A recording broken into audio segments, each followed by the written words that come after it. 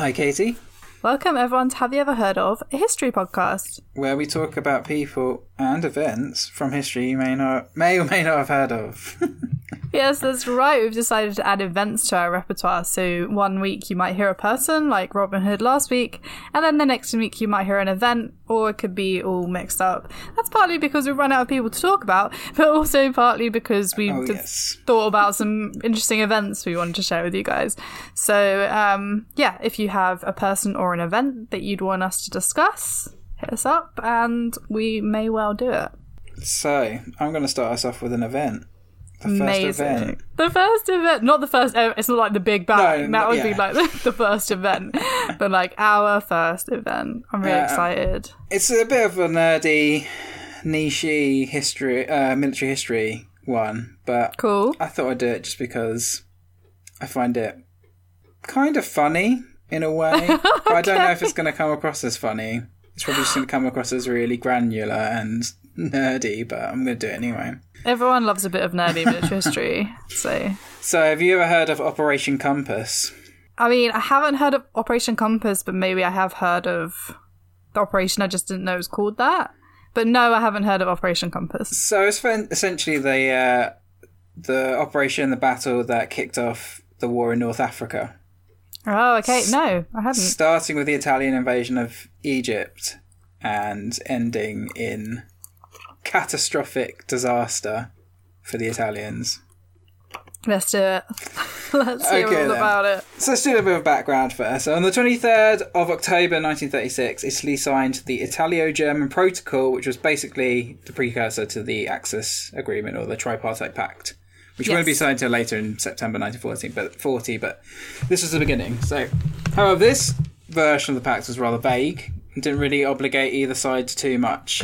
Although both sides did know war was on the cards eventually, Italy had hoped war wouldn't come until much later in 1942 or even 1944.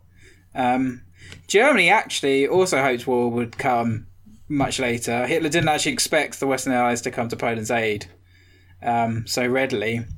Well, I don't think he really wanted war at all. He just, wanted power. Yeah. But so if war was, the way he could get that, then great. But otherwise, I guess it worked out all right for him in the end. Well, that beginning bit anyway. Yeah, I mean, not in the end. Yeah. It worked out pretty bad for him in the end. But they managed to destroy France pretty quickly. But anyway, that's later on. Yeah. But Italy, they really did need that time. Desperately need that time. So, on paper, Italy had one of the world's largest armies, and Mussolini often bragged about Italy's 8 million bayonets. However, the reality was not quite so impressive. So, according to estimates by Bierman and Smith, the Italian regular army could field no more than 200,000 troops at the war's beginning in 1939. Although the Italians had tried to modernise, the majority of the Italian army personnel was lightly armed infantry, lacking sufficient motor transport or heavy artillery support. Worst of all, not enough money had been budgeted to train the men, so most men received the majority of their training at the front. So they just turned up to battle with no training. Couldn't even fire a rifle. Brilliant. I mean, that's the way you want your army to be, right? It reminds me of that... Guys given a uniform and a rifle and just kicked out. There you go. It reminds me of that bit in 300 where he's like, what is your profession? He's like, I'm a pot washer. And he's like, what is your profession? I'm a butcher. And he's like, Sparta, what is your profession? And they're all just like, whoa. Very much like that. But not Sparta, the other side. So also their air units were largely antiquated or made up mainly biplanes at the beginning of the war.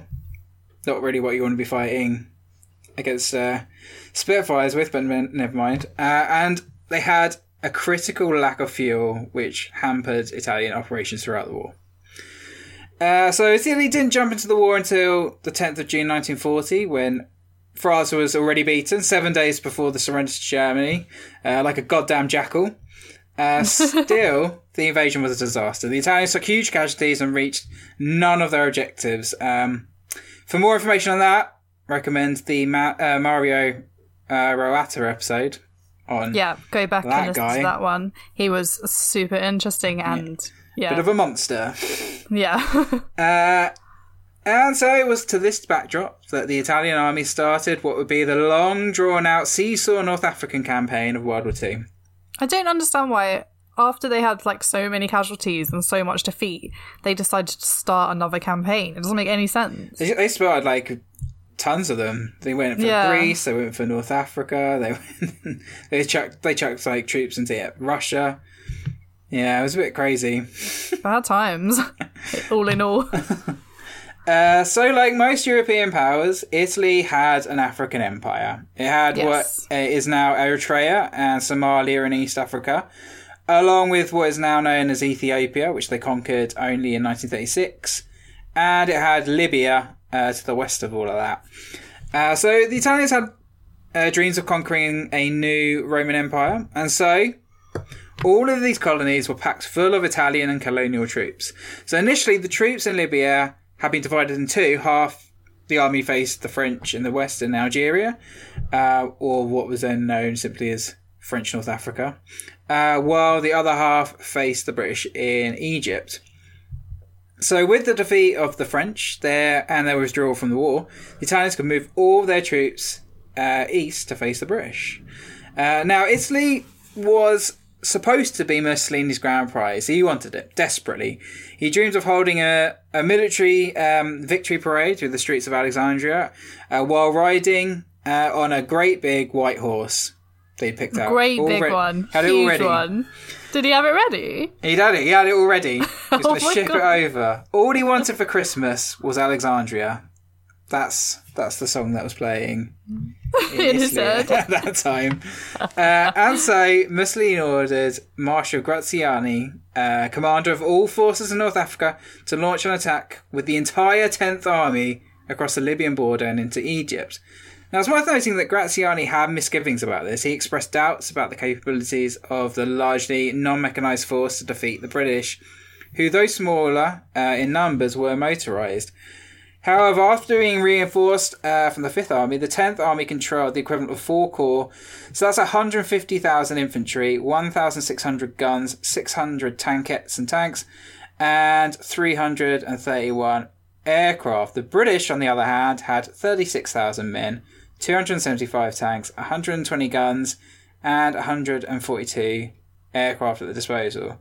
So that is quite a difference. Yeah, that is a difference. And Also, can I address tankettes? Is that like Tankettes. mini tanks? Basically, yeah, they're That's a bit rubbish. adorable. They're just like cars. They're the same size as a car. That's adorable. They've got little machine though. guns on them. They are quite cute, actually. Oh my god, I So want obviously one. I've got like model tanks and buying those. They're just like diddy little things. Oh, cute. I can't drive a car, but if I could, I would be all over a tankette. Okay, go on then. And with those sort of numbers, Mussolini told Graziani to just get on with it. Get the fuck on with it, mate. Get on with it. Just got get me Egypt. I've all got my the troops. horse. I want to just ride through Alexandria. And so we start with Operation E. Operazione E, or something like that. I don't know. I think that's Italian. And so Graziani launched Operation E on the 13th of September 1940. So as the Italians advanced, the British just withdrew. They couldn't be bothered. They're not going to bother. They've got 36,000 men. They're just going to withdraw in front of this massive sea of infantry that are coming towards them. Yeah, good shout. However, a small force of Coldstream Guards were able to harass the Italians as they moved. Being fully mechanised, the British forces could hit the Italians with artillery while always ensuring that they were out of range of return fire. And anyone who plays real-time strategy games on computer knows how fucking annoying that is. That is the most irritating thing in the world. So after capturing Fort Capuzzo, which had fallen to the British during an earlier skirmish, the advance stopped after just 3 days and after no major fighting at Maktila. So that's just 16 kilometres, 10 miles beyond Sidi Barrani, the last major town on the Libyan-Egyptian border. And there, the Italians dug in, building 5 fortified camps as they waited for reinforcements and supplies. Now, I don't really know what reinforcements they needed. They have 150,000 men. However, perhaps more bullets or something. I don't know. perhaps the supply thing makes sense. The Italians have very, very little in the way of motorised transport, which made keeping their forces adequately supplied almost impossible. But this is what the Italians always did. They just poured men into like campaigns, and they were like, "You can't." I mean, the problem is the generals are like, the problem is we can't supply the men that we have here. We don't need any more men. Like, can you just send us like the fuel and supplies we need? They're like, no, just take men. There you go, more men. More men to die. We actually can't do anything with these men. So, not the best strategy, really. And so, with the Italians camped out just 10 miles into Egypt, the British decided to launch Operation Compass. Okay. Right. Following the Italian advance, Field Marshal Wavell, who was head of Middle East Command, so that included all of like Middle East, Iraq, Iran, like all the way across to Egypt. So he decided to launch a limited operation to push the Italians back. Originally, Operation Compass was planned as a simple 5-day raid, but consideration was given to continuing the operation if it were successful. So on the 28th of November, Wavell wrote, "I do not entertain extravagant hopes for this operation, but I do wish to make certain that if a big opportunity occurs, we are prepared morally and mentally and administratively to use it to the fullest." So now enters British officer General Richard O'Connor. Now this guy, he's an interesting figure. He's barely known outside of the World War II geek circles, but had history have gone slightly differently, he no doubt would have been as famous as Monty. Maybe famous instead of him. Oh, okay. So, as the commander of the 36,000 men of the Western Desert Group, he was able to pull off probably one of the most impressive military feats in all of history. So the main problem with the Italian position was that each fortified camp was so far away from one another as to not be mutually supporting. So clearly the developments during the First World War and the whole front lines thing had passed the Italian commanders by. So this was essentially a 19th century battle plan if your 19th century battle plan was shit. That is basically what they were working with. So on the 9th of December, the Indian 11th Infantry Brigade and accompanying infantry tanks of the 7th Royal Tank Regiment managed to pass between the camps of Safafi and Nibaiwa. There you go. And Nibaiwa. So they just passed through a gap, basically. These camps were so far apart that an entire brigade of infantry and tanks could just nip through. And they didn't notice them. They didn't know. They had no That's idea. hilarious. So, through a desert. All the dust being kicked up, everything. Didn't see it. That's so funny. So while the Nibaiwa camp was distracted by artillery fire on its eastern perimeter, the Indians, supported by Matilda tanks, rocked up on its western side as if out of nowhere at around 0500 hours in the morning. 5 in the morning, that's not what you really want to be doing, is it? I don't want to be awake at that time. I definitely don't want to be fighting. There's a 5 in the morning? But, yeah. Who knew? So it's worth noting this time that the Matilda tanks, let's talk about those guys, those little monsters. So these earned the moniker of Queen of the Desert through essentially being invincible, basically. They had managed to give the Germans their only bloody nose during the French campaign, and they're only being stopped when the Germans turned their 88mm aircraft guns on them. So big old cannons designed to shoot bombers out of the sky. They had to turn those and fire at the tanks with them. So this time the 88 was about the only gun that could destroy these tanks, and of course the Italians had none of these. All they had were antiquated 47mm Elevantino guns, and the shells from these bounced off the Matildas like pea shooters. Why are they called Matilda tanks? It was just like a nickname going to them. The British tanks had really generally quite boring A12, the A12 infantry tank. They were called A something, and then they were given a little nickname.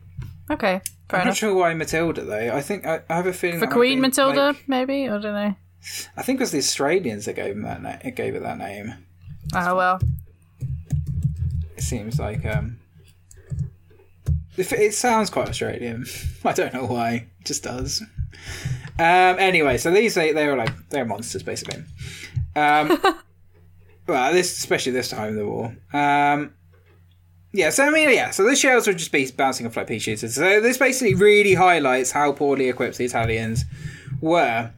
However, despite the woeful performance of the guns themselves, the Italian crews should be commended. So they were generally better trained than the rank and file men and tended to fall by their guns rather than surrender, which they frequently did because their guns were shit. They were fucking terrible guns. They were just bad. So the camp fell by 30 hours. 8:30 So in the 3.5 hours. 3.5 hours of fighting. Over 2,000 Italians were captured, as was a large supply cache. The British only lost 8 officers and 48 men. That's wounded. So that's like amazing. That's like ridiculous. That's nothing. I mean, obviously, that's sad for those people, but see, that doesn't even include the other Italian casualties. That's just captured. So yeah, that was a massive disparity. Yeah. The Indian 5th Infantry Brigade immediately then advanced towards the next target, which was the Termes camp. The attack on the Italian camp of Termes West began at 1:50 in the 10 to 2 in the afternoon. I'm not going to use the 800-hour things because it's just annoying. On the same day, so 9th of December again. Again, spearheaded by tanks of the 7th Royal Tank Regiment. So the Termes was held by the Italian 2nd Libyan Colonial Infantry Division. Again, the attack came from the wrong side, and the British tanks broke through with little opposition, and the entire camp was taken by the end of the day.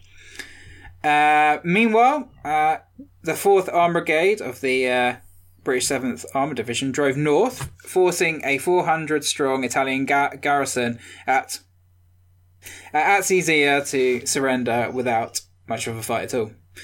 So after taking those guys prisoner, the 4th Armoured Brigade then moved on to Sidi Barrani, again supported by Indian infantry. So this was the primary objective for the day. So at 4 o'clock in the afternoon, with the support of all artillery bases available, they made their attack, with the town falling by nightfall, along with the entire Italian 4th Blackshirt Division. So that's about... Italian divisions were quite, like a little bit smaller than other divisions, I think. So we're talking about 10,000 men here. 10,000 men falling to, like, I don't know, a couple of thousand. It was a stunning victory, basically. So with Sidi Barrani captured, the British and Indian forces then moved on to the Italian 1st Libyan Colonial Infantry Division, which surrendered on the 11th of December. So that was kind of like more on open ground. As a nice little bonus, Buck fell on the same day with large numbers of Italian prisoners and weapons captured.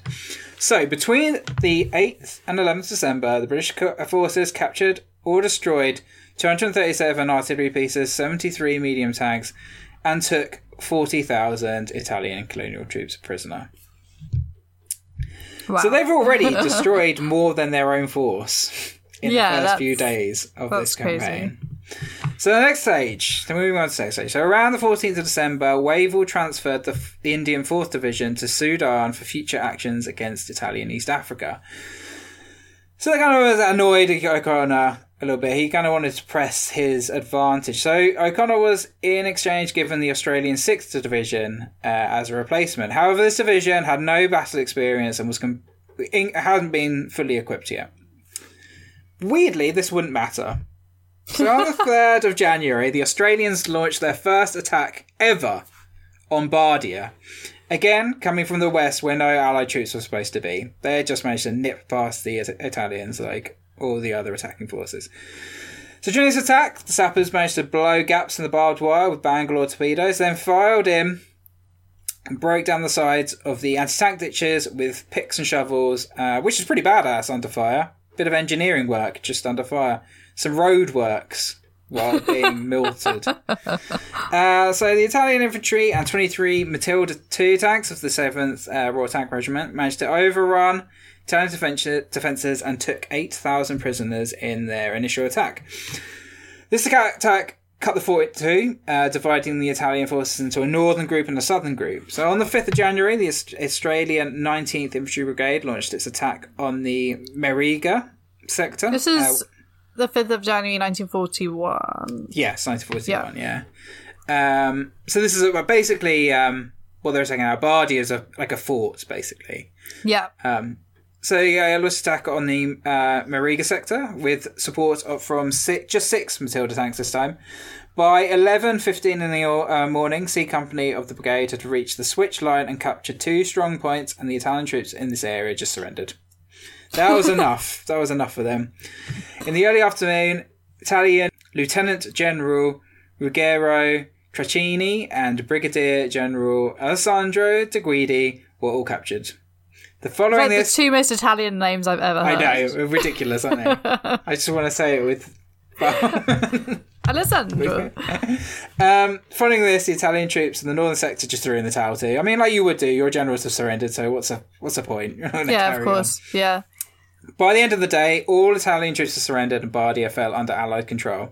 The battle ended on the 5th of January 1941, and about 25,000 prisoners were taken, along with 400 guns, 130 light tanks and medium tanks, and hundreds of motor vehicles. Perhaps most importantly, a large pumping station was captured that would soon become a significant source of fresh water for the Allies in the region. That is important. Yeah, in the desert you need a bit of water, a little bit of rehydration.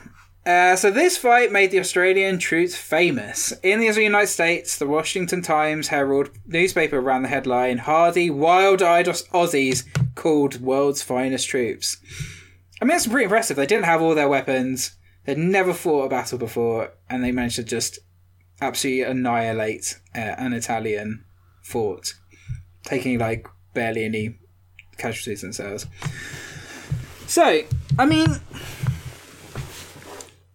they probably shouldn't have fought so well, because now they're just going to spearhead everything. Yeah. I mean, it's not really... I mean, like, there's some jobs where you just don't want the praise, I think, and this is probably one. But anyway, they did what they did. So next came Tobruk. So this was attacked on the 21st of January 1941, so it was a little bit of a break from... Got a little bit of time off before they had to do this. Enjoy the desert weather. Make some sandcastles. I don't know. Sandcastle. Again, the Australians took the lead here. So dug in Italian tanks and defensive bunkers gave the attackers a bit of a rough time, but one by one they were all silenced. That night, the headquarters of the Australian 19th Brigade offered a ceasefire, but General Patassi Manella had received a call from Benito Mussolini that day ordering Tobruk garrison 25,000 men to fight until the last man, and so it was rejected. Of course he did. Yeah, he really just wanted to get that white horse. Later that night, Italian SM-79 bombers carried out a low-level attack on the Australian positions unexpectedly. And this is like quite typical. I mean, this happened like in France, this happened like elsewhere. Unfortunately for them, the troop concentration they attacked was actually an enclosure containing 8,000 Italian prisoners of war. And so the attack caused hundreds of casualties among their own countrymen. I mean, I don't know why I'm laughing, that's really tragic, but yeah, that's what happened. Stupid. Bombed their own troops. Well done. Oh, God. On the following day, General Merella surrendered himself, but not his troops. I mean, like, if you wanted a story to sum up Italy during World War II, that's it. General just surrendering on his own. Yeah, I'm done. I'm out. I quit. Sorry, guys, you carry on. I'm off. I'm off. Have a good one, guys. Enjoy yourselves. The remaining troops were placed under command of Brigadier General Vincenzo della Mura. Vincenzo, that's a great Italian name. Yeah, that is. That's like Vincenzo Perugia. See the episode on the man who stole the Mona Lisa. Yeah. So, commanding officer of the Italian 61st Infantry Division. But he ordered the surrender of the 17,000 troops who remained inside the garrison on 23rd of January. So, I mean, like, they held up for an extra day under him. They might have just surrendered with their original general, but never mind. The Australian forces managed to secure Tobruk on the 24th of January after all remaining Italian outposts outside of Tobruk had been captured. So during this brief battle, the Allies managed to take 236 artillery pieces, 23 medium tanks and 200 other vehicles, and thousands and thousands of Italian prisoners of war. The Allies suffered fewer than 500 casualties, most of which were Australian. I mean, it's ridiculous. The numbers are just crazy. Is that just like bad planning and resources. Yeah, they were poorly supplied, poorly trained. Yeah, they didn't know what to do when they were attacked from the flank. Everything they fired at the Matildas was just bouncing off. I mean, they were pretty demoralised by this point. They were just poorly armed, poorly trained, and just didn't have anything to answer. Like, they outnumbered the Allies by so many, but yeah, but that doesn't always nothing mean to counter them. Yeah. So next, O'Connor ordered an attack on Derna. And this commenced on the 26th of January. Again, the Aussies took the brunt of this one. I mean, again, good on, should have been so good. A little too eager, guys.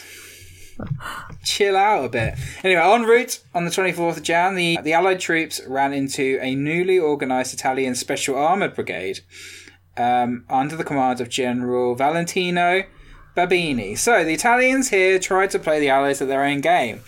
The plan was to encircle the advancing Allied troops, attack their flank, and get their own sweet prisoner stash. However, I mean, it didn't go very well, obviously. In the ensuing combat, 9 Italian tanks were destroyed and 7 British, and the Italian counteroffensive failed. I mean, it didn't take much, just 9 tanks, and they were like, we're out. That's enough. That's enough fighting for us. After seeing off the Italian tanks, the Allies moved on to Derna, which fell on the 26th of Jan, along with most of the Italian 60th Infantry Division, which was basically destroyed. So that was it. It was a massive disaster, and the Italians decided it was time to retreat. So the Italian invasion of Egypt had been a proper disaster. There would be no pony ride through the streets of Alexandria for Mussolini. Instead, the series of losses suffered by the Italians was so grave that it triggered the decision to evacuate Libya. So instead of gaining a new colony, they just lost their existing one in Libya. Oh, God. So, as the remainder of the Italian 10th Army fled west, the British and Australians gave chase. Elements of the advanced Commonwealth units reached the Benghazi Tripoli road on the afternoon of the 5th of February and quickly set up roadblocks near Sidi Salah. 30 minutes later, the leading elements of the Italian 10th Army arrived, and they were engaged in battle. They had managed to break out by the evening, and by that time, the British 4th Armoured Brigade had come up from behind. And so on the 6th and 7th, the Italians attempted to break out with tanks. The fighting was fierce, but generally without positive results. The final breakout attempt took place on the morning of the 7th of February, when the last 20 Italian medium tanks of the Italian Special Armour Brigade, the same one that tried to encircle the Allies earlier, broke through the first line of Allied infantry, but was stopped by British field gun positions near the regimental headquarters, which stood behind, which stopped the loss of these tanks. So, discouraged with the latest failure, the Italian 10th Army surrendered in its entirety. Both Babini and Bergonzoli were captured. And so ended Operation Compass and the Italian 10th Army. So in about 10 weeks, the Allied forces had managed to advance 800 kilometres and capture a total of 130,000 Italian and colonial personnel, including 22 officers of general rank. What are they going to do with all those people? I mean, it's just ridiculous. When you look at the camps that they had set up, it's just ludicrous. It's like Glastonbury, basically. Glastonbury full not of fun. Yeah, but not fun. No music, just lots of sad-looking Italian soldiers. Sad-looking Italians with sandcastles everywhere. On top of this, 400 tanks and 1,290 artillery pieces. For this victory, the Allies suffered 494 killed and 1,225 wounded. The Allies could have driven the Italians from Africa entirely, driven them to the sea, stopped the formation of the Afrika Korps, and foregone a further near 3 years of fighting in the desert. But Winston Churchill ordered the offensive halted, so some of the men could be rerouted to defend Greece. So the Axis, of course, did the opposite, transferring in Italian and German troops into the North African theatre for a major counteroffensive. So we would have all the famous battles that would follow. Also, during this Axis counteroffensive, the brilliant Richard O'Connor, who commanded such a daring campaign, would be captured in a freak accident. So on the 6th of April 1941, it's crazy. O'Connor was called up to a forward headquarters at Marura. Unfortunately, he was never informed that this had moved to Tibimi and that the Germans were now swarming the place. So he was just captured by a random German patrol near Martuba. And Richard Connor spent the next 2.5 years in a prisoner of war camp, mainly near Florence in Italy, but he was able to escape and make his way back to Britain and was given command of the 8th Corps at Normandy. I'll probably do an episode on the many escape attempts of O'Connor at some point. but yeah, he's covering, never really recovered off that. He wasn't quite the same commander after spending so many years in captivity. But yeah, he commanded probably one of the greatest operations of all time. And that's Operation Compass. There you go. Wow. That was great just example ridiculous. Of how terrible the Italians were during World War II. Gosh. Really. Well, it wasn't really their fault. I mean, like, they were just poorly trained, poorly supplied. I mean, they did fight quite bravely for like what they had, but they were just sent into war completely unprepared. yeah. By Mussolini just wanted to ride through Alexandria on a white pony. This all could have been stopped if we were just given him a pony ride. Exactly, that's all I needed. Just invite him in. Just be like, if you want your pony ride, you can just have one. Have a pony ride, Yeah. it's fine. We can even get a couple of people to come out and cheer you. We'll pay some people or something. Yeah, there's loads of people that need jobs around here. We'll pay them. That was cool. Mussolini. Our first event. There we go. One for you military history nerds. Yeah, I know you're out there. What else are you doing this weekend? I'm going to go see my mum Oh, mummy. after half a year of not seeing her. Oh, that's cool. How about you? I'm going to see Spiral tomorrow. Oh, yes. To add on to your... My podcast, if you haven't heard it yet, I podcast for the website Screen Mayhem. I've done a couple of podcasts with them, and the latest one is called We See Saw, and it's where me and my friend Paul watch all the Saw movies in preparation for the upcoming Spiral, which is actually out already, but we're not seeing it until tomorrow. And we review them, and oh my god, it's been a wild ride. I'd completely forgotten everything that happened in Jigsaw, the 8th one. This is going to be my listening material on the train ride back to Essex, I think. You need to start at the beginning as well. Start at number 1, because you won't have any idea what's going on unless you start the first one, which we realised about three movies into Saw. We're like, if you just jumped in, if you were like, oh, a Saw movie's on, I wonder what it's about, you would have no idea what was going on because there's so much running plot where they're like, let's just make this more convoluted. Yeah, so head over to Screen Mayhem. I also did a podcast with them called The Scottish Film, where me and my friend Paul watched all of the adaptations of Macbeth ever made. That was fun. And we're going to do another one as well, which I will tell you about in due course. So yeah, we're going to see Spiral. And then on Sunday, me and my boyfriend are going to the National Gallery. Oh, very nice. Yes, because it's open. Into those museums now we can. Yeah, I think they Very have nice. taken down like a certain number of paintings to allow for social distancing, so I really hope that, all my faves are still there. Well, that's all right, they'll keep the hits up. The greatest The hits. greatest hits. Yeah, and then I guess, putting this up. Yeah. So if you have any ideas, like we said, please tweet us at HaveYouEverPod, or you can message us on Instagram, again, at HaveYouEverPod. And follow us wherever you listen, and maybe give us a little review if you want. If you like. If you want to. If you're there already, you might as well just click that 5 stars and...